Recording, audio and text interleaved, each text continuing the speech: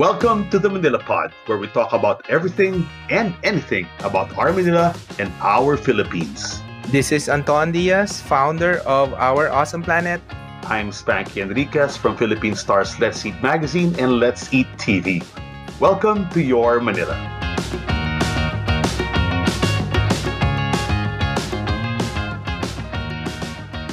Spanky, Happy New Year! Happy New Year! Unity. Happy New Year! Happy New Year to especially to Tony Gonzaga, who's very much the number one trending topic in the Philippines tonight. Happy New Year to everybody watching on the live stream and watching on the replay. Hindi pala si Tony Gonzaga, yung kapatid niya. What the hell is her name? Alex. Alex. So, to Alex Gonzaga, we wish you a happy birthday belated. And we hope to bring you a cake soon. So we can return the favor. God, crazy. Kamusta, Spanky? Yan, nasa stress ako. Kanina kasi ang dami na kahapon kasi, today's Monday, di ba? Monday ba today? Yes. Tuesday na. Ano ba yun? Tuesday na. Tuesday. Oo, nung Sunday kasi medyo malungkot yung Philippine Nation of Bex. Kasi hindi umabot ang ating kandidatong si Celeste sa top 16. I think for the first time in 5 years, hindi tayo umabot ng top 16 or top 10 or top 5 or won the crown. It's been a while. But I really thought she'd place high. So, yun nga, malungkot yung mga Bex nating kaibigan. Wala, tahimik sa Facebook. Tapos, na-discover nila, si Miss USA, mahilig sa ensaymada. And apparently, she's half Pinay, Then I have this friend, whose name is Enteng Evangelista. Ano siya, singer, theater actor dito. Then he moved to Houston maybe 5 years ago. Tagal na, almost 10 years siguro. Then, kaibigan itong ano pangalan? Lebron. Bronny. The girl's name is Bronny or something like that. So congratulations to Miss USA, who is one half Filipina, and like it or not, we're claiming you as a Filipina. Tapos si Tita Pearl, si Baby Pat kanina, na-excite siya. Mahilig pala siya sa ensaymada, si Miss Universe. Sabi ko, papadala mo ba ng ensaymada? And knowing Pearl, she'll probably papadala do it. So, niya. Malamang, alam mo naman si Pearl, kahit ang dupalot ng mundo, umaabot yung Baby Pats, di ba? May mga picture yan, nasa harap ng Louvre, ng Eiffel Tower, all over the world. So, Tita Pearl, if you really want to send it to Miss Universe, I can talk to Enteng. Ayan, Sino? Si Enteng, yung kaibigan, common friend namin ni Miss Universe. So, si Enteng Evangelista. Shout out, Enteng Evangelista. So talaga, si Tita Pearl. Congratulations. Nakita, post kasi ako about ensaymada. Sabi, ako yan. Dapat pambansang ensaymada. Dapat si Baby Pat yan. Wait, speaking of which, sa Saturday, kumpil ni Joshua. Yes. So magkikita tayo sa Sabado. Yes, of course. God, Anton, 9 o'clock. Bakit 9 o'clock ang kumpil? Ganon talaga maaga pag sa mga pag nagkaanak ka na, malalaman mo na yan. Maaga kinumpil ako 11 o'clock yata. I don't think we were given the confirmation at 9 o'clock in the morning. Diba? Maaga talaga. Hindi, ito pa kasi, yung anak kasi ni Anton, tsaka anak ni Pearl, are students of Xavier in Nuvali. Not in San Juan. So that means we have to be there before 9 o'clock, which means we have to leave the house to be safe by 7 in the morning. Which means to say, on a Saturday, I will have to wake up at 6 in the morning. Ano ba yan? But for the love of God, for the love of Christianity, for my godson to be Patrick, kaya natin yan. Ayun lang nga, the night before, on Friday, we have a family dinner in San Fernando, in Pampanga again. Kasi may mga balikbayan pa, may mga last remaining get-togethers. So, uwi ako ng Friday night mga alas 10, hopefully, and be out of the house again by 7 in the morning. Okay, then rest na. Mundun ang Netflix the whole weekend after that. The whole weekend? Yeah. Alright. Are you watching anything now on Netflix? Ako sa Netflix, we just mahilig ako doon sa Vikings eh. Yung Vikings Valhalla ba yun? Oh, Yung, second season. Ahaba na nung wow. Vikings na yun eh. You know what I'm watching, The which I'm Vikings. recommending to everyone, lalo ng mga chef. Favorite to ni Ed Bugia, natapos na namin pareho. Yung pressure cooker. Oo Pressure nga. cooker. Okay ba yun? Okay ba Yeah, yun? ano siya eh. Of course, the number one show for all sorts of culinary competitions by far is Top Chef. So it's like Top Chef. But the 12 chefs or the 10 chefs are sort of trapped in the house. Parang sila naka-quarantine. So walang host. Parang Big Brother ba? May kumakausap lang sa kanila via the ticket. Yung mga yung mga tickets sa restaurant. Ganun lang. And then they have to judge themselves on who's the best of the dishes. So they have to judge not only on who's the best, but who they want to win or who they want to compete against or who they don't want to compete against. So may element siya ng reality show talaga na parang Survivor, Big Brother. Perfect yung description ni Chef Ed Bugia. Ano nga siya? It's very compelling. It's very compelling. Galing. And it's only 8 episodes. Natapos ko in one day. In one day, wow. Sino Oh, nanalo? Sino nanalo? Ay, de, spoiler alert na yun. Basta, may nanalo. Spoiler alert. Oo. Okay. Pero feeling ko kasi di ba tayong mga Pilipino mahilig tayo sa mga, nami-mention yung bansa natin, even in passing. I think there's a contestant, a Filipina, who got, ano ba to? Christina, parang ganun, or Celeste, parang ganun yung pangalan niya. But she never got around to revealing what her ethnicity was. Pero mukhang Pilipina. Feeling ko Pilipina yun. Oo. So that's a good reason to watch, di ba?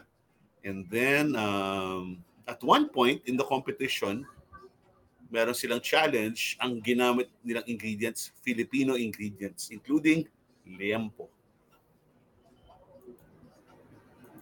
And I'm just saying that because it just goes to show that we are now part of the fabric of the culinary culture. Di ba? That's good, no? Oo, talaga na. Hindi na nakakagulo. Ako, syempre, masaya nakikita mo yung Philippines. Dalawa yung the other box that was chosen was a box with the ingredients from Morocco. The other one, Philippine. O, liempo. Ano ba ginawa nila? So, nakalimutan ko na. Basta may liempo. That's what stuck out. So, yeah, watch it. It's called Pressure Cooker. It's Netflix. Around 8 episodes of around 45 minutes each. So, it's an easy watch. Kayang-kaya in one day. And you'll want to finish it in one day. Ang ganda na production values eh. Tsaka higit sa lahat, yung food, legit. Magagaling talaga yung mga chef. And the casting was really strong. May dalawang hottie, tapos hindi yung parang pilit na kailangan inclusive, di ba? Kailangan may LGBTQ palagi. Hindi, it's very normal. It's not forced, di ba? It's a really good mix. So, kudos to Netflix and the producers of Pressure Cooker. That's a good show, and I hope we get a second season soon. Then, That's good. Oo. Pero yung hottest show ngayon yung The Last of Us eh. Kaka-premiere lang yung The Last of Us. Yes. Did you ever play the game? No, but I've seen the kids. Ano yun? So it's not an old game? It's a zombie game eh. So hindi siya parang Resident First Evil point of view, or Lara parang point Croft of view. Kasi panahon Kind pa of natin Lara Croft, di ba? Tomb Raider, Resident Evil. So this is much newer. Tsaka syempre nagkaroon ng bagong life after the pandemic kasi yun yung premise eh. There was a worldwide pandemic. Pero parang ito, may fungus na nag-i-infect sa mga tao tapos ina-attack yung so yung first episode pa lang nawala na yung media. 'Di ba? So yun, doon naman nagsa-start eh. Sige, basta so, ang dami nagsasabi. My gamer friends love the show. So that is really one big point in the show's favor. Kasi one of the co-writers pala is one of the creators of the game. So talagang siya, hindi siya parang linayo ng mabuti. So it really stays true to to the game and hopefully till the very end. Well, I don't really know about the game, pero sabi ng ibang gamer friends ko, naiyak daw sila sa game na yun eh. Nakakayak daw. Talaga? Yeah. So it's not just a POV or shoot 'em up. It's got a real story to tell. So yeah, I'm excited to watch tonight after we talk. Yun ang yun ang objective ko tonight. So meron na akong snack na late dinner, Lydia's lechon. Yun. Hindi ko naiinit. Okay. So ang nag-usap tayo ngayon dahil I think we just want to give a recap for what happened the past year. Yes. Diba? And it's been a while since we did the podcast, since July, no? Parang ang bilis ng July. After we got busy. Remember, July nag-start yung natin. Mga project. What do you call this? Thai Select. That's when we started. Yes.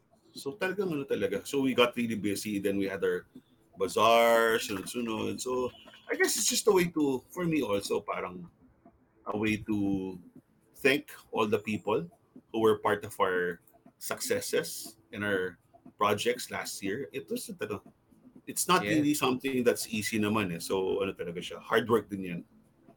But we're really very grateful that we were able to work with so many good people and to a very large extent, the projects were really good. Diba? So masaya. Okay, so anong kwentuhan natin? Pag-usapan natin si ano? Hindi, mag-recap lang muna tayo ng 2022. Ano bang mga memorable moments mo na naalala mo that na tumatak sa iyong puso at isipan ng 2022? Omicron. The end of basically in many respects the end of the pandemic. In many ways, of course, it's still there. No, we still have to be very careful. Pero yung after Omicron, parang nag-relax na lahat eh. Kailan ba to? Diba? Yung January o yung July? No, there was only one. January lang. Yung January the last, because we were talking about it last night. The last lockdown was August to September of 2021. That was Delta. Remember? Yes. And then nagsalita yung, I think that was August 1 eh. Tapos nung mid-September, sabi ni Harry Roque, it's still Harry Roque, sabi, pwede na, magbubukas na yung mga restaurant. Magbubukas na ng establishment. So yung mga restaurant, nagsibilihan ng inventory. And I remember there's one Korean restaurant that went viral dito sa may Tayuman, malapit lang sa amin. Because their workers, some were coming as far as Laguna. So pinabalik nila, trabaho na bukas. Then the night before, literally, hours before they were set to reopen, sabi, sorry, one more week tayo pala. And that was the last boo-boo of the previous administration. And after that, it was Omicron, which we're very happy that it, hindi naman happy, but we're very fortunate that it came and went in a flash. Because we were following the trends, diba? Sa Australia, biglang chuk, ganun talaga. So it really followed the trend and then parang wala na. After that, wala nang surge. People would say may bago variant Omicron, but still there. So my friends still get it. But generally, the trend, if you're going to look at the DOH statistics, so let's hope. Kasi if we were talking a year ago, ano pa yan eh? If you were talking a year ago, it still would have been very stressful for us. We wouldn't have this, pati yung tono ng boss natin, we wouldn't be this optimistic kasi hindi mo alam eh. Diba? But right now, it feels that we are on our way back. So, let's see. Oo. And after nung, di ba, nung July, ang daming nagbukasan. So, what's the end of 2020? What's the, summary na, sa rest to PH, ano nangyari and what happened? Is everybody happy? What happened? Yeah. We're very happy because for almost all, I would say, we were hitting sales of pre-pandemic levels. Meaning to say, 2019, we exceeded 2019, and 2019 was a really good year. As a matter of fact, if you remember, in 2020, parang we were all set to push for golden age. It was going to be the best year ever for new restaurants, and then of course the pandemic happened. But we're very happy that ultimately, we had our losses, but we had more wins at the end. So the restaurants are doing very well now. in spite of all the challenges, number one challenge pa rin is sibuyas. And it's not a joke kasi ang laki talaga ng effect eh. Like for example, kilala mo si Ranjit Chimney, di ba? Yung may-ari ng Mantra. Mm. And Yeah. whenever we have a discussion in Resto Peach, yun talaga yung tinatanong ni Ranjit. Kasi sabi niya, 70% of Indian dishes, Mantra is one of the best Indian restaurants in the Philippines. And 70% of Indian dishes or recipes use onion. So if you're looking at 600 pesos per kilo, so that basically doubles your food cost, right? And you can't double your menu prices. So mahirap pa. And I really, pinag-usapan na, we were just confused about what's happening and how it happened in the first place, di ba? Oo, Parang, tsaka I don't know. yung headline sa CNN ngayon, yung farmer na nag-suicide, 'di ba? Kasi binili sa kanila at 8 pesos bago tapos binenta ng 700. Basta So totoo yun, di ba? So oo. the poor farmer, tapos there was some stupid, alam mo talaga yung social media, minsan tanga talaga yung mga tao. May nagsabi pa na some rich fool said, yun lang, nagpakamatay na nalugi lang siya ng 100,000 pesos, nagpakamatay na. That's so insensitive, but that's how it is. That's really how it is. Hindi naman yung 100,000 sa kanila, kung mayaman ka, tita kang naka-exclusive edition na gated community. Pari wala sa'yo yan, di ba? You can earn it back. Ano na kung wedding lord ka. But for a farmer, you lose 100,000, 200,000, that's basically your life. And when you lose that, so you feel like your life ended. So you really can't blame them. And for what? Sibuyas? Ano ba yan? Oo, 'di ba? Sino ba agriculture secretary dito sa Pilipinas? Ha? Pagsabihin mo nga yan. Sana ba? maayos. Ha? Kilala mo ba sino yung DA secretary? Sino? Acting DA secretary. Pa rin. Nasa Switzerland ngayon. Nasa Eh, Davos conference. Siyempre, kasama lahat ng mga bossing nandun, pare. Lahat ng mga Oo nga bossing. 7 bossing, lahat. Kumpleto. No,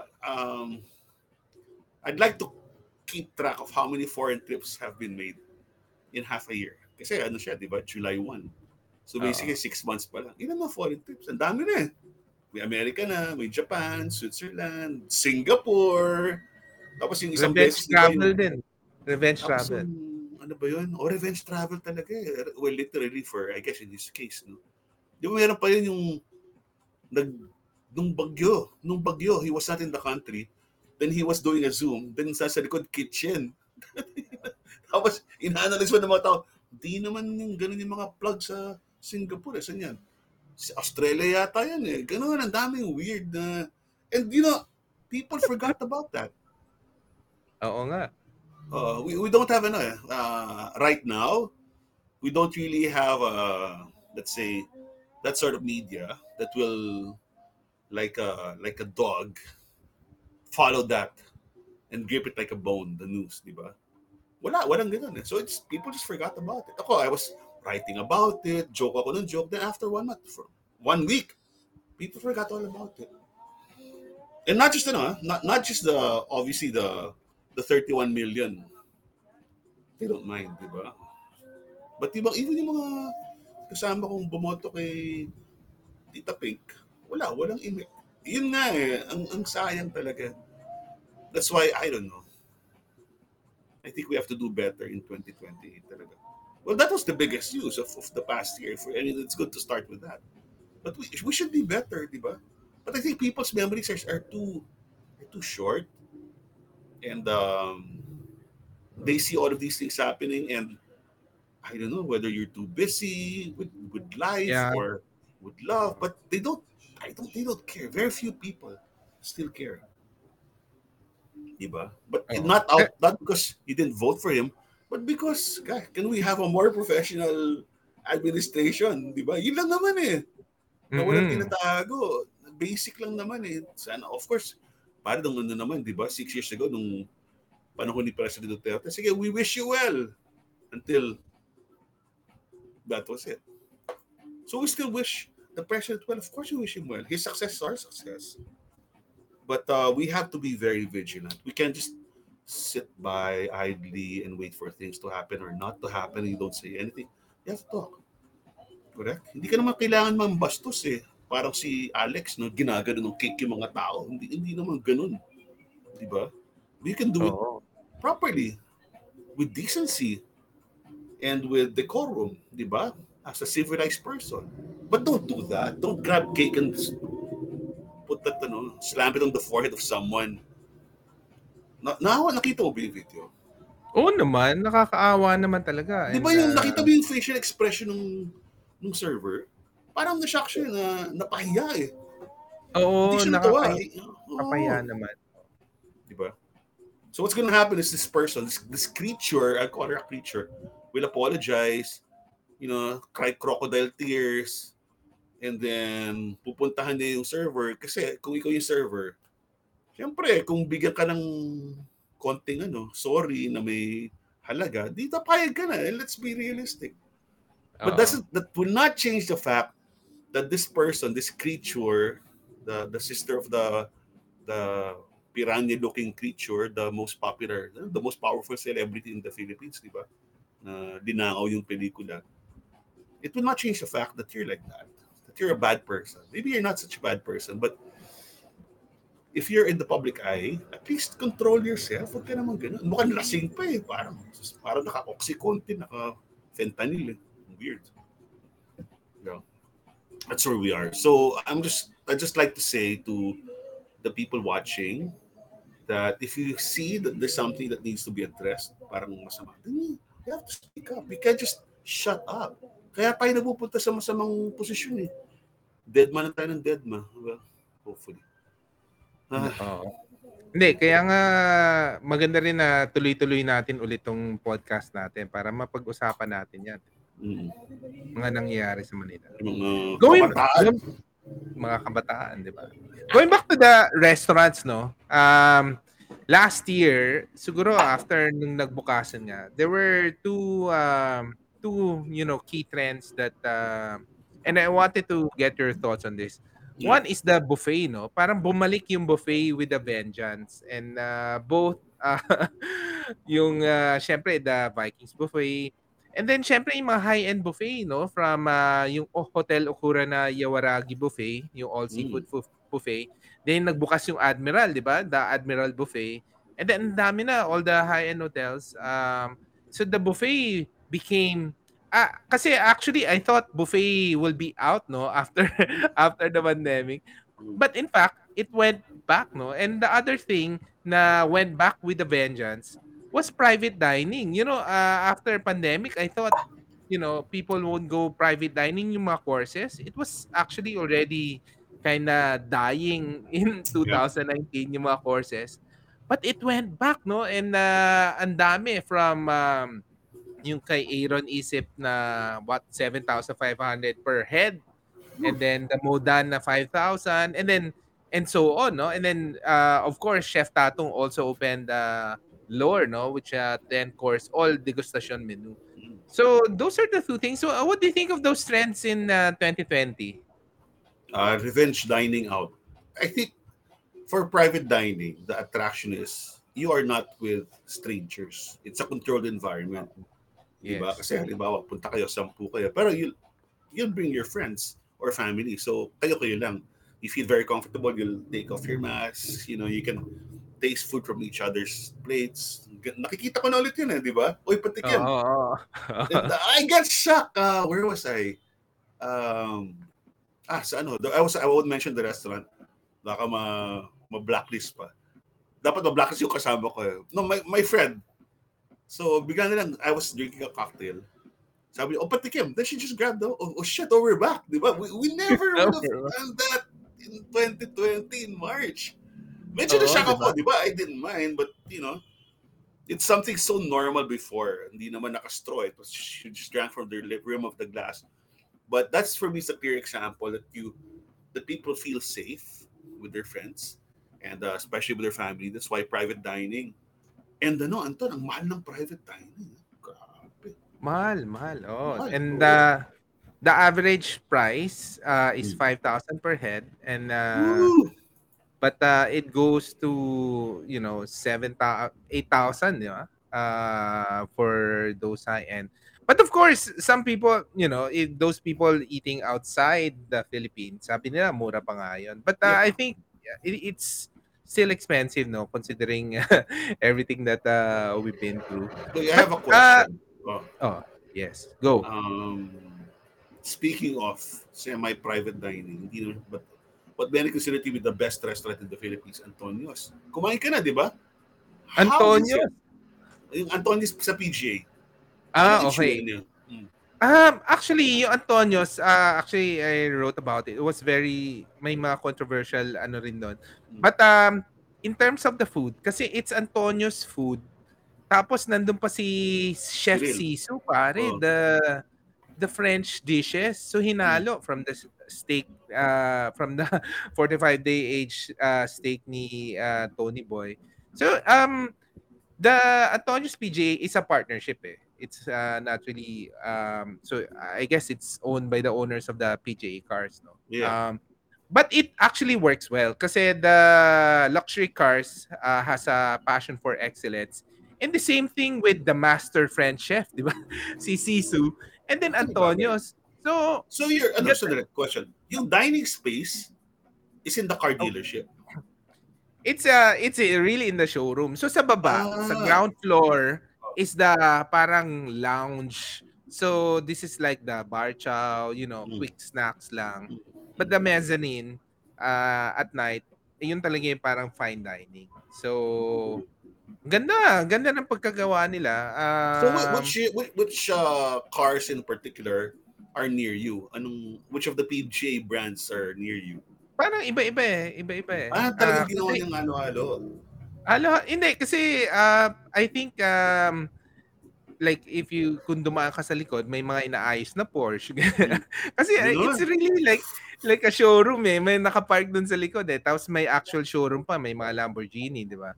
So one of the thing lang though na I wrote in the blog na naging parang semi-controversial with the people who read it was kasi kung hindi ka luxury cars, hindi kaya pinapapark dun sa harap nung sa harap nung Seriously? Hindi. Well, Hindi, syempre kala ko joke eh. Kala ko joke. Hindi. Sabi sa akin kanina. Well, actually,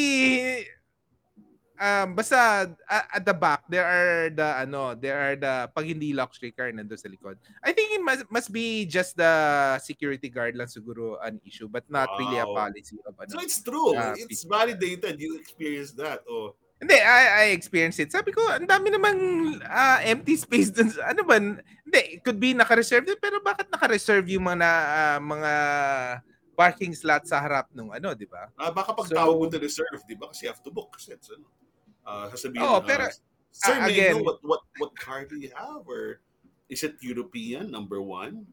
Because all Japanese cars will have to park at the back unless you're Oo. Medyo weird din kasi 'di ba? It's a luxury car showroom. So everybody expect it's luxury cars and then you turn it into a dining space, then everybody would go, 'di ba? So I don't know. Hopefully they sort that out. Pero but hindi naman, I guess their kitchen is sealed so hindi mausok so hindi didikit sa upholstery ng mga Lamborghini yung usok. Hindi. Maganda. Ganda ng pagkagawa talaga. And everybody, Jonah from yung Atonjo Tagaytay, nandun. They're fixing. I think they're fixing the service pa. Walang issue with the smoking. May mga lang, kasi they're so fully booked. Sometimes, they created a table near the CR. So yun lang yung mga tipong bakit pa nilalagyan ng table near the CR. May mga ganong components. But aside from that, the food was grabe talaga. Sarap eh. Sarap ng food. Gusto ko yung title ng vlog mo ano? Is it worth it? Parang parang yung mga nakikita ko sa YouTube, ganun yung mga tanong di ba? So it's a very honest. I love the title. Kasi, pero Spanks kasi ganito eh. Like kung marami kayo, like 4 or 5, we ordered the steak.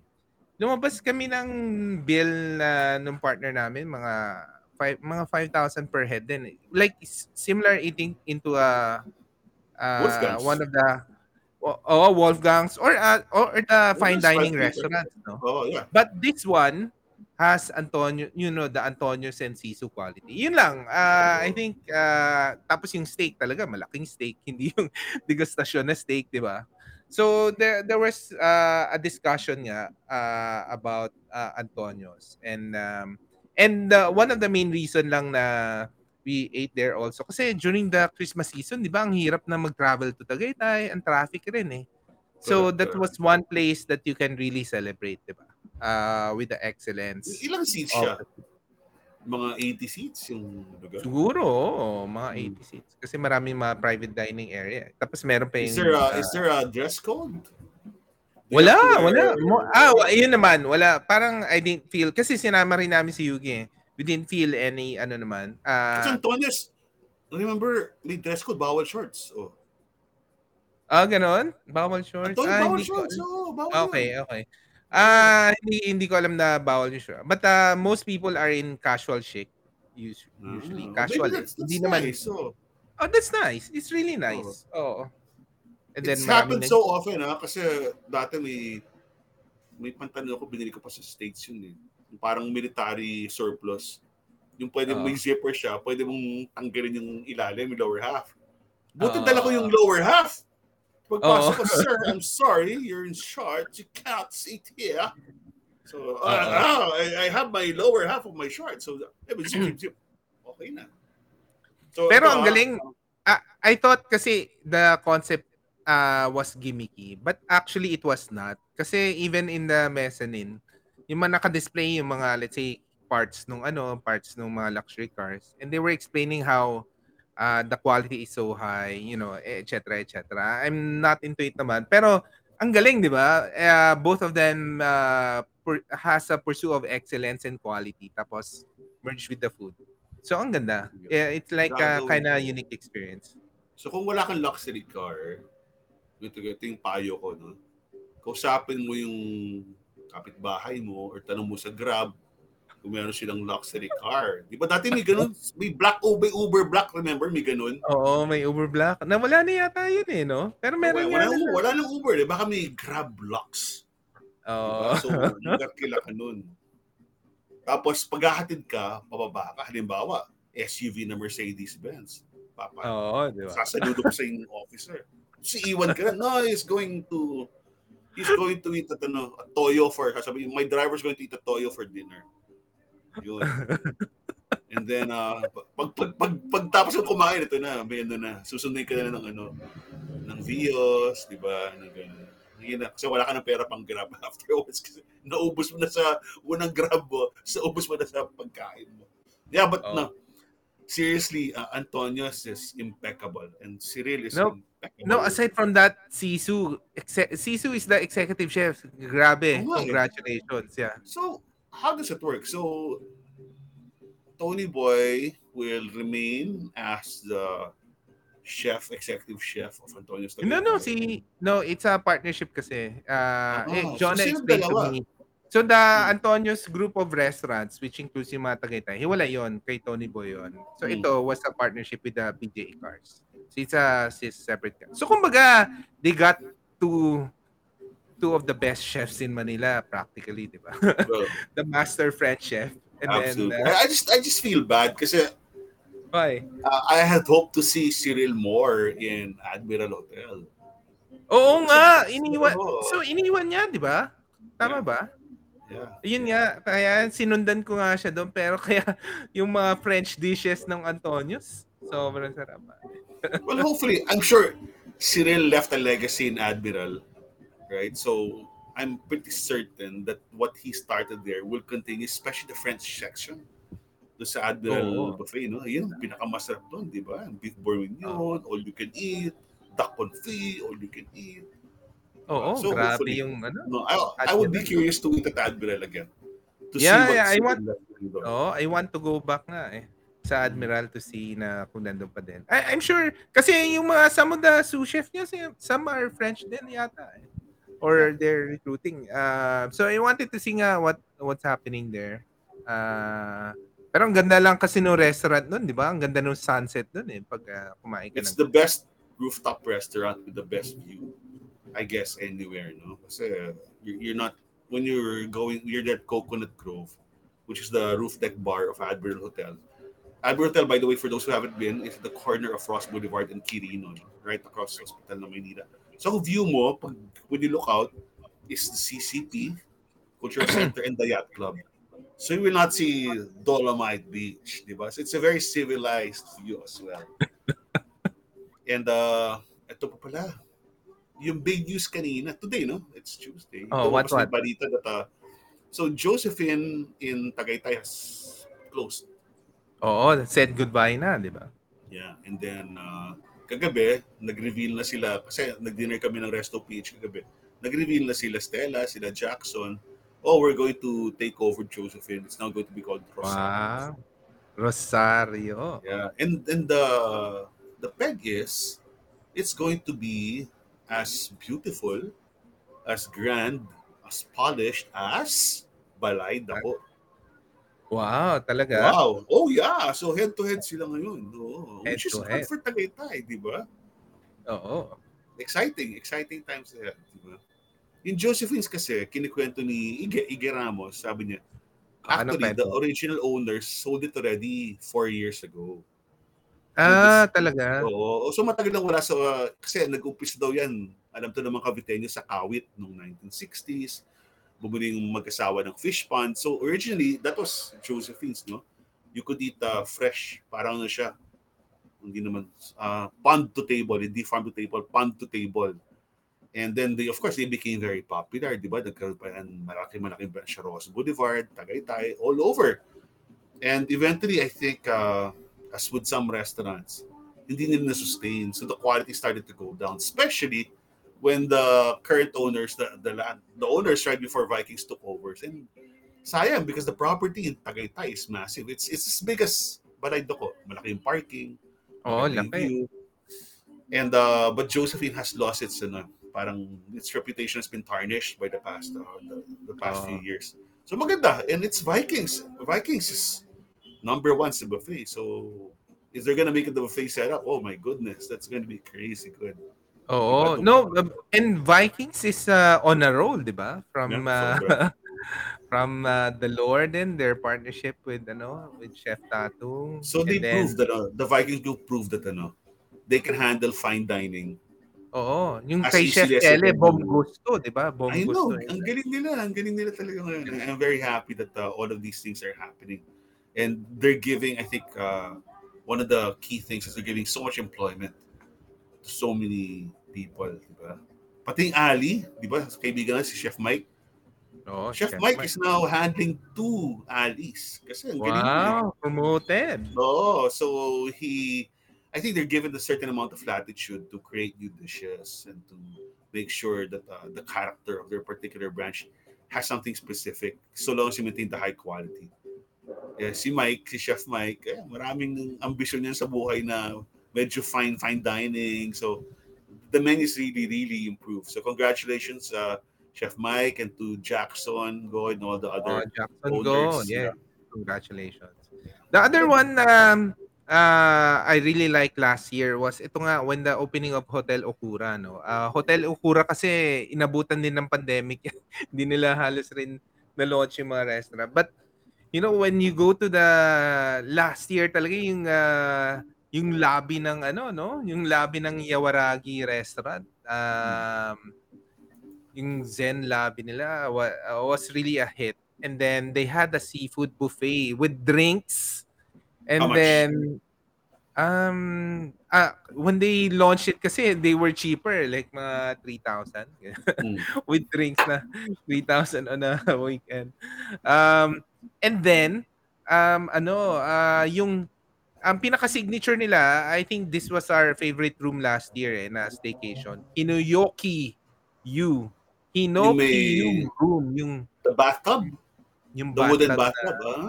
Yung Japanese na bathtub na parang onsen. Tapos ang bango nung na yan pag doon ka room. And then ang ganda ng mga rooms nung Hotel Okura. So just really wanted to congratulate them for an awesome launch of Hotel Okura finally in 2022. Anton, I'm looking at your blog now.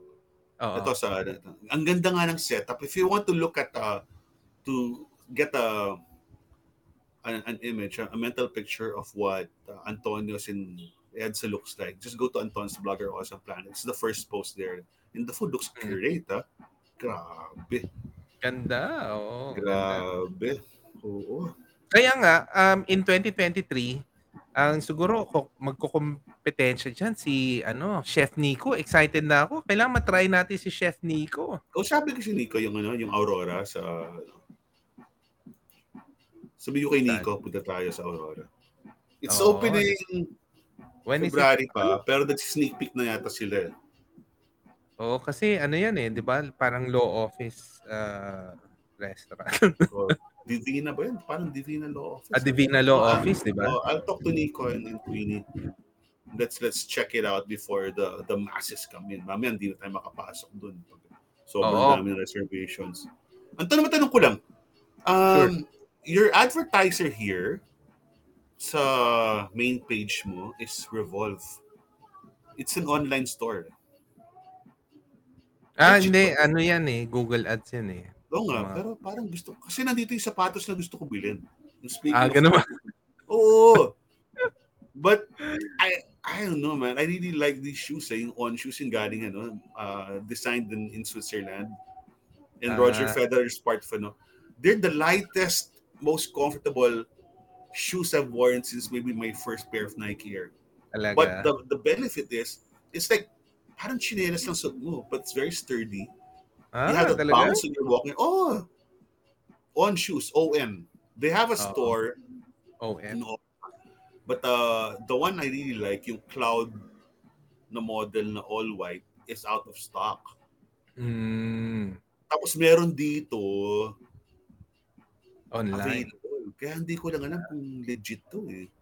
Gusto ko na bilhin dahil nandito yung size ko. Hinahabol ka ng mga ads kasi. Hinahabol ako. So sasabihin ko, pag na-goyo ako dito, please charge our Awesome Planet. Oo. Charge ko. Pero seriously, for everyone listening, yung shoes na On, really the most comfortable shoes I've on. It's a Swiss design, but actually, it's made in Vietnam, but it's made very, very well. It's very simple, but it's probably the best walking shoe you'll ever have. So it's nice. If you want this advertisement, just go to our Awesome Planet. Okay, next. Nabudol na naman. Bibili ko na. Sige. Sa site mo.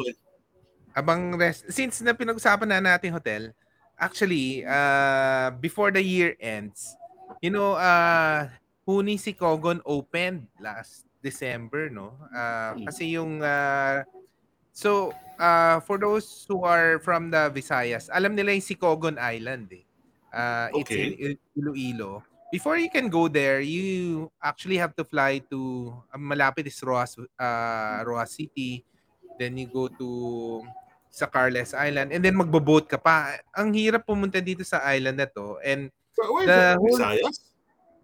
Visayas. Sicogon Island, yung development ng Ayala doon, is 3 times Leo in Palawan. So malaking development, and the first hotel that opened is Sicogon. And syempre una nilang inayos is the airport also. So Air Swift flies Friday and Monday. So you can fly in Friday and then go back on a Monday. And ganda ng island. It's just starting. So there's Ilonggo yung food. They have a mountain there called Mount Apaw. You can hike up. And then may island hopping tour din doon, Isla de Gigantes. So I've heard about so yun pala yun. So yun malapit doon sa island na yun. And congratulations to the Ayala group, to the Sicogon group also for opening that. They had an issue kasi before with the parang mga people there. Pero naayos na nila. They gave them houses, etc. So naayos na, and so now they're open. Exactly, Sa Iloilo, off the coast of Iloilo. Okay. Ang hirap pumunta nun ngayon. Na lang, parang 1 hour. Alas mga 1 hour and 15 minutes going there. And parang that's just the start. Bibili ko na yung sapatos talaga. Bibili mo. Hindi ba? Kailangan mo to. Sige. Kailangan mo. Habang ka... Mamaya, habang tapusin ka mamaya. Oo, habang Kasi, binibili yun mo na, palagi kong iniisip, legit ba ito? Then, nakita ko sa Awesome Planet, sa landing page pa. Tapos, ginugol ko, is this a legit site? It's very legit. They really have good delivery and return policies. So, I'm gonna pull the trigger. Kasi, kung ano yung binibili ko sa sa Uniqlo, alam mo ba, meron silang COD. May COD. Wala sila COD? Bakit? So, wala. Pag tinatamad ka pumunta sa mall, diba? So, you just choose and they have more varieties, more sizes, more colors on the website. Siyempre. Kasi, yung malapit sa akin na Uniqlo, SM San Lazaro, ang daming bumibili dyan, di ba? So, minsan wala yung gusto mo. But anything you want, in any style, any color, is on the website. And you can pay COD. So, if you have a hesitancy about using your credit card, wala. Relax ka lang. Ang delivery fee lang, 100 pesos. Wala na. Then I think, sabi ni Richard ko, pag umabot ka ng 2,000 pesos sa purchase sa Uniqlo, ang dami na nun, di ba? Free delivery na. Oo, madami na yun. Alam mo, that if that's one thing that this pandemic has taught me is to go online shopping. Yung first instinct ko ngayon, at saka naisip nito, I never did this in 2021, 22 lang to. Kasi may hinahanap akong gold leaf, yung Caruso restaurant, naging sila, 20th anniversary. Sabi ni Emilio, gusto ko, lahat gold. So doon ako nag-research sa Shopee. Bumibili ako ng mga gold leaf.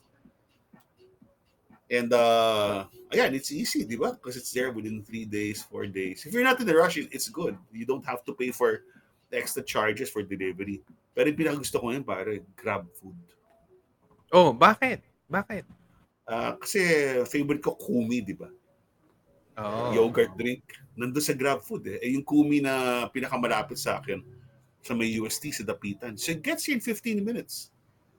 Wow. Whatever. Up to 12 midnight, yun na nga, nabubudol ka. Nabubudol ka talaga. Kasi sa 11:30, midnights na, okay, with the press of 3 buttons, you wait 15 minutes, your Kumi's here, ice cold. Di wala, budol time. Now, I just want to say that because Kumi, speaking of Kumi, they opened their 100 branch last year, mga November. Wow! 100 na sila. And they'll probably hit 150 or 200 by this year. Ganun kabilis. Kasi pati yung mga areas where people can franchise, agawan. Pati sa Pampanga, agawan sila sa franchise. Because people see how popular it is. And it's a real disruptor. It's really made a dent in the milk tea market. Oo. Tsaka ang dami ng gumagaya na rin. Milk tea dati. Wala. Kubi na yung binibili nila. Kasi parang feeling mo, less sugar, more foods, healthier. So, there you go. Congratulations, Kumi. Ayun, speaking of restaurants that are really exploding, di ba? So, Kumi will hit probably 120 by the first quarter of this year. And that's all over the Philippines. And then, Boteshu by the Viva Foods International. Ilan na si Boteshu? Nag-50th branch nung December. Wow! Talaga? By the end of March, you'll have 60. Wow, Boss Vic. Congratulations. Wala yan. Saka yan, ibang mall, walang franchise yan. All Viva owned. Kumi kasi parang kalahati franchise. Ito, wala.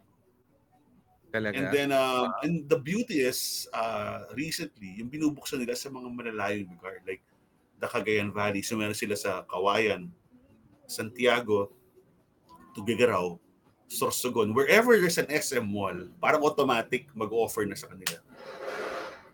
Diba? Parang ganun din. Whenever, but SM so aggressive also. So, naka-reserve na pagod yung isang slot para sa Kumi. Galing. It's really good. After we talk, I might get a Kumi. So. Baka padala mo naman sa yan, Laguna. Wala pa yung Kumi sa Laguna. Ikaw na mag-open ng franchise. Yan. Sabihin ko, Mike Hilton, Anton is interested to franchise. Magkano na bang franchise ng Kumi? I don't know. Sabihin ko dapat may discount tayo sa franchise kasi We talk about it all the time. Shareholder. Oo. Oh my gosh. Okay. So before after restaurant, ito lang before we leave 2020, no. Siguro I need to mention lang yung best experience namin, yung mga live concerts bumalik na, Spanky. And What did you nakanood kami watch? ng family namin yung Huling El Bimbo. Ah, Kasi did you watch? I didn't know. Saan kayo with nakaupo? the O kids, nakatayo? with the Oh. kids. Syempre sa malayo lang. Oo. Pero kasi, 'di ba, during the pandemic, 'yan ang mga pinapanood mo, yung last concert nila throughout the pandemic, paikot-ikot. And then Yeah. parang syempre as you were watching it, may FOMO ka, 'di ba? Sana nanood ka nung time na 'yun. And then you didn't know they're planning to do a Huling El Bimbo concert, no. There were 75,000 tickets daw Mm. attendees. And they're doing their global tour this year. So, Wait, so ilan galing. attendees? 70,000? Ganun ba? 70,000. Ben and Ben is 60,000 daw.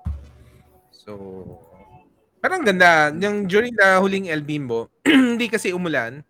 Tapos, pag road trip kasi, pag nag-road trip kami, Erase Heads yung namin road trip song.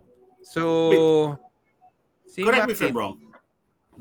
The first half of the concert was a cut-by-cut performance from the first song to the last song of Caterpillar. Ganun ba? Parang ganun For yung narinig ko. Caterpillar, Ano? yung that album. Kasi Oo, this is yeah. nasa second half, di ba? Sila Diego nagtugtog in the middle, nag-DJ pa. May Oo, DJ set nag-DJ pa. pa siya, the Diego. So, Oo. So, oo. it's a long concert. 3 hours. Oo, so yung mga maliliit, sila Yugi, akala nila hanggang mga 10 o'clock. Oh. Hindi na umabot ng 12 o'clock kasi napagod na. Ba't hanggang 12 yung concert Question pala. So, paano yung palabas? Kasi usually mahirap yan. Para nung di ba? Para nung U2 concert sa Philippine Arena. So, took people 2 hours to get out of the parking. How was your exit strategy? Kami, actually, ang mahirap doon yung labasan talaga. Kasi hindi nila naman binuksan yung door. First, yung labasan ng mga tao, no? Parang ang sikip ng entrance. I was expecting na bubuksan nila eh. Hindi, ang sikip pa rin. So, talagang body to body yung yung gumagalaw ka na nung nagpo-push. Buti wala naman nangyari. But if there's something would have happened, yung mga issues with the mga stampede before, would have happened there, no? Sana maayos nga yung mga organizers. And then, since it's in SMDC Festival Mall, alam ko na you should not park, around that area eh. So, what we did, we actually walk all the way to North Park. Kasi pag Wow. ito yung mga tradition namin pag if either we watch a show in Soler or in that area, we always go to North Park kasi yan yung parang after show discussion, and then ang Comfort sarap food ng niya. North Park after Yeah. I afterwards. agree. I totally agree. So doon na nag-order kayo lemon chicken. Favorite ko to lemon chicken. Oo, ay hindi. Syempre kasama Ano namin yung kids. So ano yan, sweet and sour pork. Ayan yung Ako mga favorite ko. Kaka-order ko lang via Grab. Lemon chicken at saka pinsek. Favorite ko. yun, pinsek, di ba? Oo. Yan. Sarap Nung pala. madalas pa ako maludong sine ngayon kasi wala nang magandang sine masyado. That's where we would recap the movies sa Makati Ave. Oo, di Yun ba? palagi. Kasi they serve beer. Ice cold beer.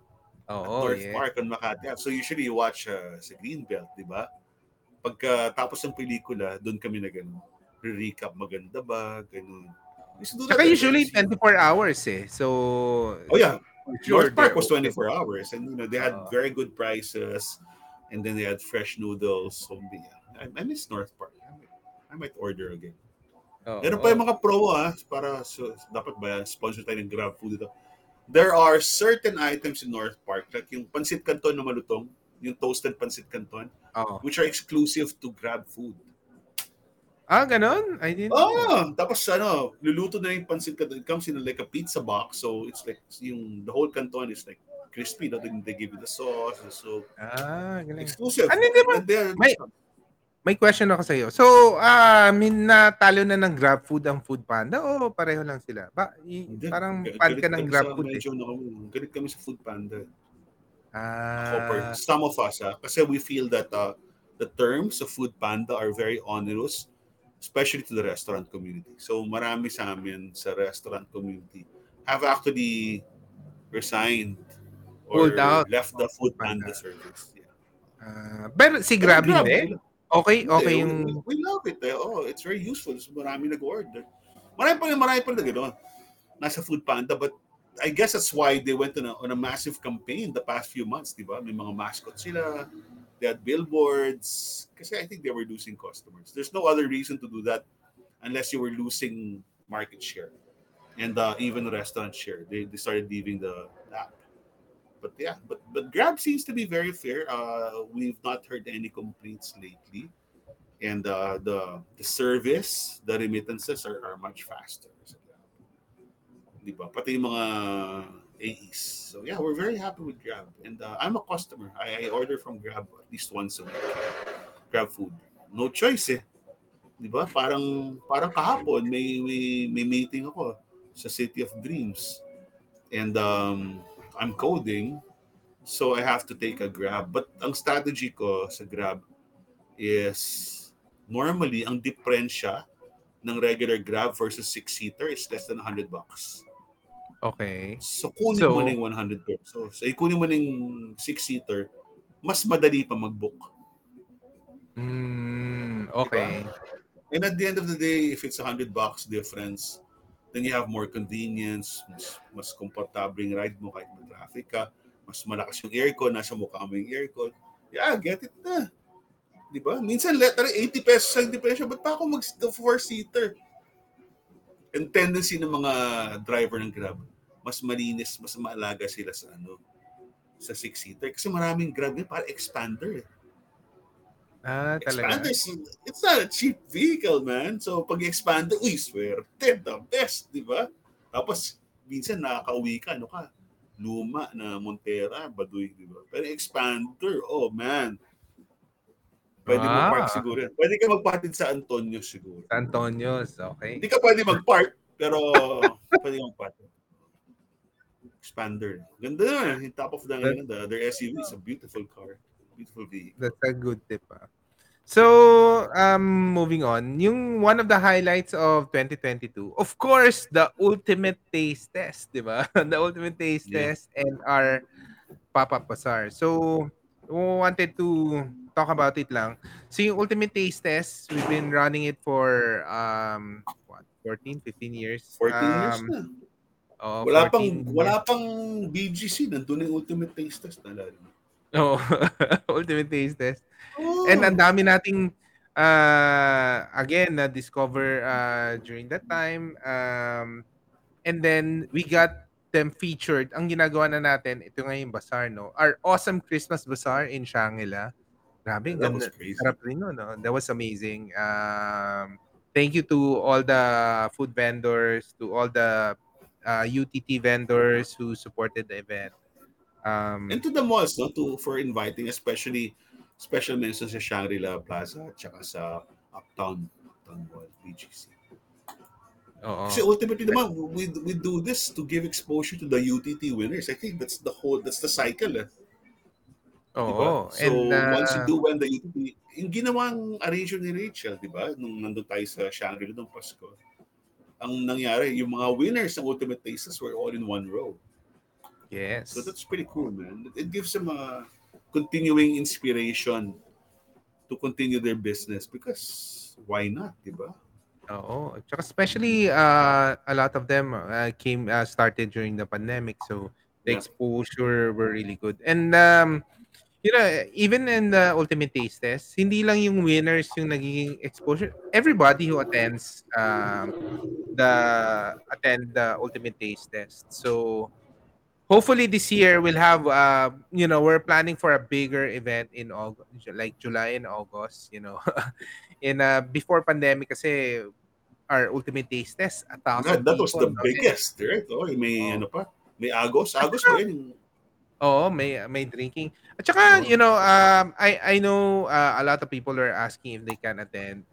Sorry, we had to limit it lang during this pandemic, and we limited it to masters. But this year we'll be creating, the big event for so that a lot of more people can participate, 'di ba? And of course, And then, yung Philippine Hot Sauce Club, dahil every time, sobrang patok yung Philippine Hot Sauce Club. Sila yung oo. parang mga rock stars ng event, di ba? Bigla may mga parang Oo, nakatattoo, shout out, bunnies. yeah, to the Yeah. Philippine Hot Sauce Club. Ang galing din ng club na yun, and Yeah. aside from chili, gumagawa na rin sila ng food. So hopefully, in the next event, 'di ba? Chili and food. Yun naman talaga ang partner eh. Sila talaga yung I don't think we can have another Ultimate Tastes without the Hot Sauce Club. Kasi sila yung a lot of the chefs especially, love si Gene Gonzalez, si Chef Gene. Tsaka si Gino, lahat tinitikman talaga nila sa Hot Sauce Club, no? So, it's really good exposure for them. And ito nga, like, kinikwento ni Reese, di ba? Sa BPI. We'll be working with BPI this year. So, BPI, Josh, Marie Chris, Ay, Reese, yes. right? We're looking forward to working with you. And Oo. si Champurado Lady, what's her name ba? Cindy ba yung si Champurado Lady? Who joined our Ultimate Taste Test. When she actually joined in 2021, but ang lumalapit talaga sa liniligawan sa kanya hanggang ngayon is SM. So the malls have also recognized that the best way to find out the newest and the hottest, the most innovative and the most delicious new concepts are the Ultimate Taste Test. Kasi salang-sala naman natin eh. Before we Yeah. allow them to join, di ba? They have to Oo. pass Anton Diaz standards, And Spanky right? Enriquez, 'di ba? Oh, the Kailangan highest benchmarks. So, yeah, but Tsaka we're looking throughout the forward years, to throughout the years marami na nag-start sa atin, 'di ba? Parang Lechon Diva, sila Carmen's Best. Marami. And we continue to support all this industry throughout the pandemic. And hopefully this year, yun nga, we're partnering with BPI. Thank you again. Kasi some of them are starting to open up and scale up, 'di ba? To yeah. open and scale up. And we have a lot of success stories, yung BPI especially, supporting the small and medium entrepreneurs. Yeah. So, So even yun. kalimbawa yung mga sikat na nung huling Ultimate Taste Test, di ba? Yung very big hit, yung kare-kare, yung Yung hamon, di kare-kare, ba? oo. Oh. So if they want to scale up, we now have BPI who will give really, really fair, affordable interest rates, di ba? For loans for if you want to expand your business. So they'll be our partners. Kasi yung iba will want to expand it, but maybe I'm not sure if I want to do it. But now we'll have the guidance and the support of BPI to help these SMEs. I'm excited about that. I'm excited about that. Parang Oo. yun yung missing link natin di ba? Kasi if you want to take the next step, you'll have to get a loan, di ba? So Yes. yeah, Oh, and can't wait. what wanted to share lang also. Wanted to shout out to Boss Jomag who started Yeah. O, kamusta na pala his kayo? first food hawker The food center market. called Gyud Food Market in UP. So we're helping him with Gyud Food also. And Gyud Food means Ilang good, yummy destination. Gyud? What does Gyud mean? Ano yung Bisaya ba yun? Bisaya. Oh. Pero ang acronym yun for Good Yummy Destination. So you wanted to have a Ah. hawker center with yummy food. So No, so I have it to listen to that. needs to be a mix of for everyone, no? Whether you're looking for value food or really good food, there's something for you there. Now, the other reason I mentioned that kasi kinakausap namin yung mga kilala natin, mga UTT, mga UTT winners, yung mga nag-start during the pandemic. And we were offering them, oh, guys, set up a spot here, parang kiosk, and it's their first time to do it. And some of them nahirapan nga with the financials. And I think tama yung partnership natin with BPI kasi Yeah. we really need to help them take that next step yung scaling up Ang nangyayari kasi sa mga business, kumbaga, yung online nandiyan pa rin naman yan pero Of course, yeah. everybody's taking a stake na on per location, di ba? And yun, actually one of the UTT winners during the pandemic, Salmon HQ, is opening in They're Gyud there. Food. They're Wow. opening in Gyud Food. Then we have new coffee concepts. Marami. And Sebastian, hopefully, Sebastian would open in Gyud Sebastian's, Food. pasok mo na. Mga UP. Sabihin Mga ko UP lang, alumni. pare itong Sebastian's. Si Ian Carandang medyo genius talaga. Willy Wonka of ice cream. Naglabas siya out of the blue. Simple. Spanks, I have orange ice cream. It's available at Podium. Orange ice cream. Very few people will dare to make an orange ice cream, right? But you know what it tastes like? What? Orange Julius. Orange Julius. Parang ginawa ice cream with Orange Julius. It's crazy. There's a. I have a favorite drink in Jamba Juice, which tastes like Orange Julius. So the orange ice cream of Sebastian's, post ko nga bukas tastes exactly like those. Ang galing. Talaga? Ang galing. Hindi niya sinabi na ganun yung flavor profile. Hindi. But if you ever enjoyed Orange Dream Machine or even yung Sunrise sa CBTL, yung orange parang frappe nila, ganun yung lasa. Para yung profile It's so good. My goodness.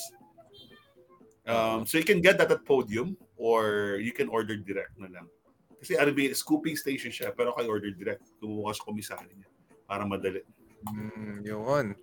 So, yung Gyud Food, mga half siguro nagbukas na, but the other half is opening this January. Doon tayo mag-food trip during the UP Fair. I'll drop by kasi sa 26, next Thursday, may dinner ako sa Quezon City.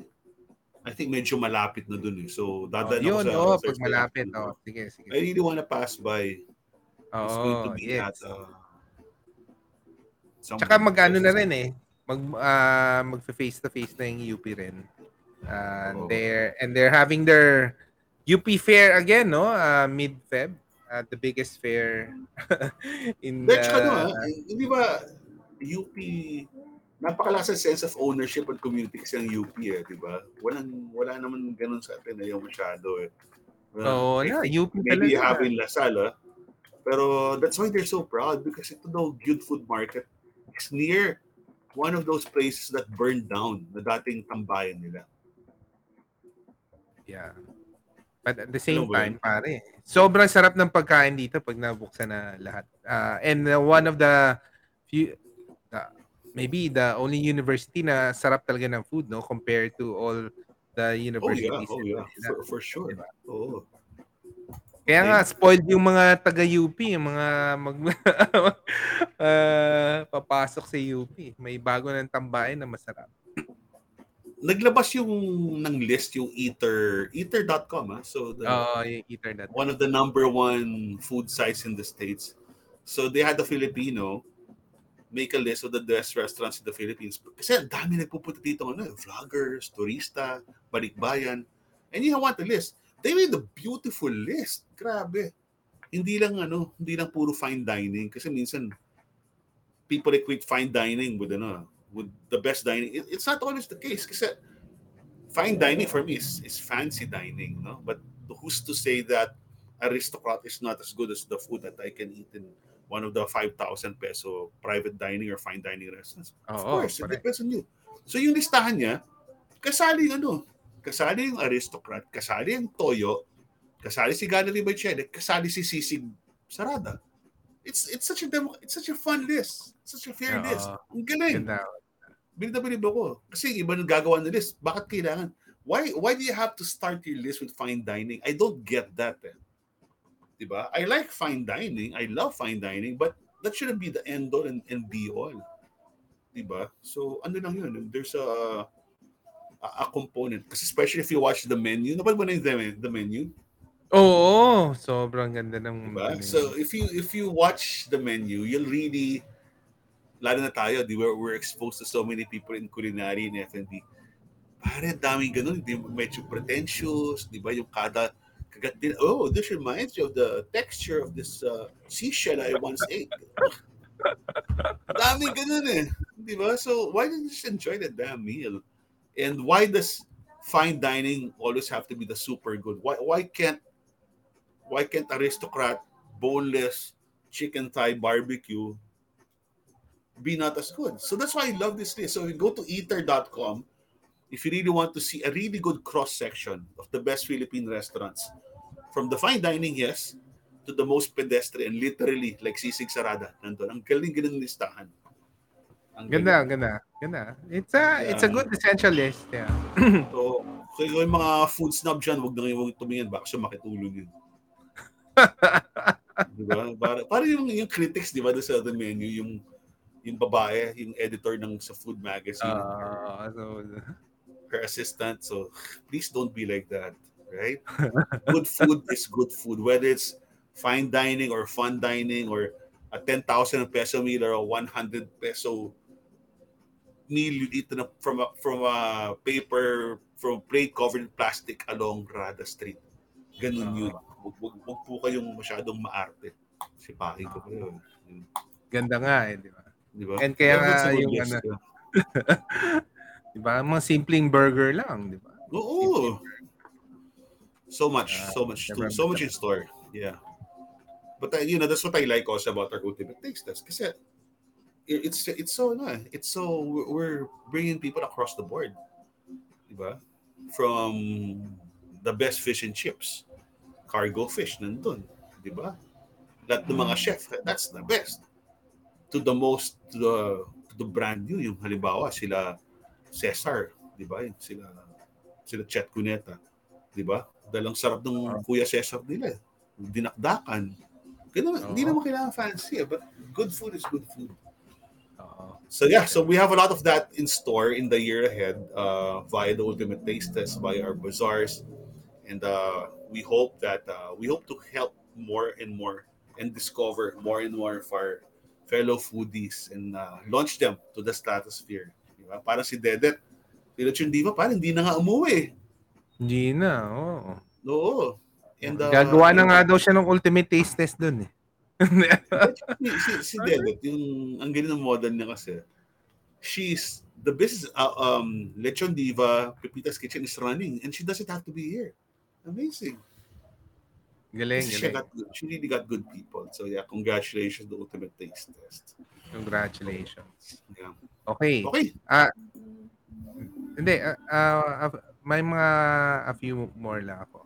One, siguro yung food, sa food lang, what do you think of I wanted to ask you yung opening ng Mitsubishi.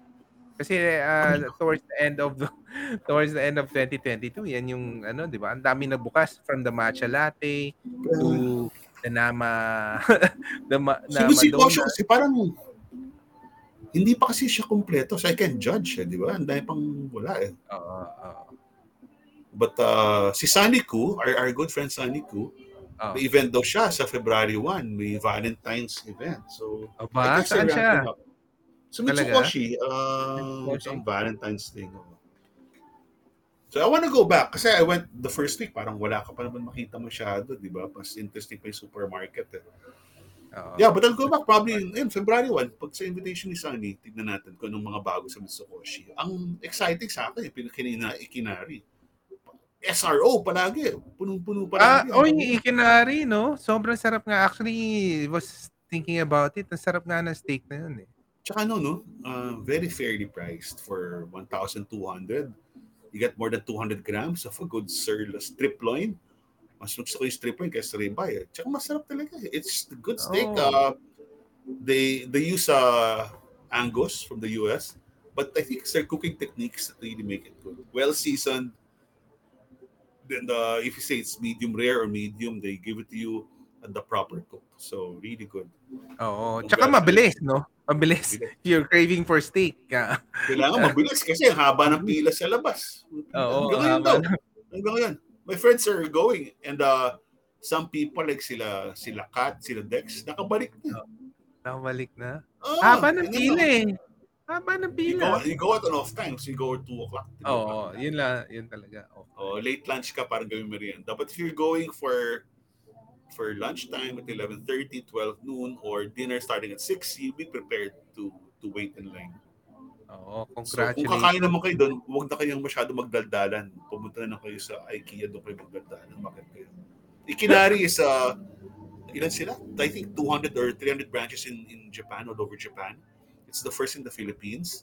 It's at the ground floor of the IKEA building at the Mall of Asia. So worth your time. Definitely worth your time. Yeah, but Okay. Mitsubishi has a lot, bro. I want to go back. Oo. Yun. I think that's it. I think we should do this more often. You're absolutely correct. Oo, There's a kasi lot. Kasi nung pandemic, minsan wala naman kayong pinag-uusapan masyado di ba? Honestly. hindi. Pero naman mga para tayong Pero kailangan biro. dahil inspirational. Pero ngayon, parang ang daming kailangan pag-usapan if you don't meet at least every 2 weeks. I think every 2 weeks is fine. Every 2 weeks, kailangan mag-usap talaga tayo. Tama talaga. Tsaka parang mapag-usapan natin yung kasi you have a lot of inside info also, and it's good, no? Good to mapag-usapan na in details. And siguro at the start, maganda yung sinabi mo na some people sometimes pag after ng ma-post na sa social media, don't care about it so much. And there are some issues that we need to really talk about, right? Yeah. And really care about it, diba? Correct. It's Anton.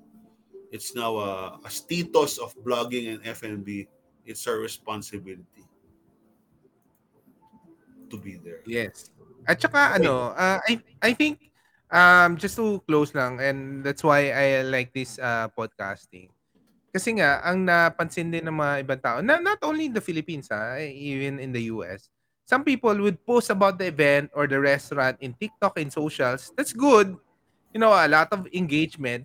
Pero wala na kasing discussion di ba? Wala na yung discussion about the thing. And I actually agree. hindi naman original thought to I think I heard it from Mr. Beast Sabi niya kahit ang daming millions of likes and followers na siya in all the other platforms. Gusto niya yung podcast kasi ang lalim nung hindi naman malalim. I mean, you get to the discussion talaga, di ba? On what's really happening. It's free flowing. I agree with you kasi if you count the words that we've had, if you read a 500-word article, like I wrote a 500-word article, parang haba na, tagal ng sinusulat. Oh. And at the end of the day, you still have to edit it because people will not necessarily read through the whole 500 words.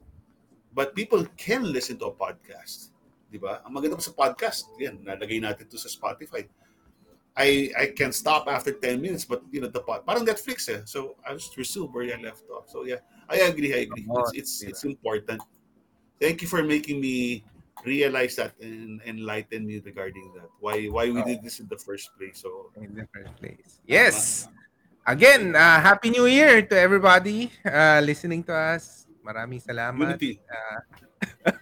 Thank you for listening, and let us Happy know New if you Year. have comments or suggestions for future episodes ng Manila Podcast.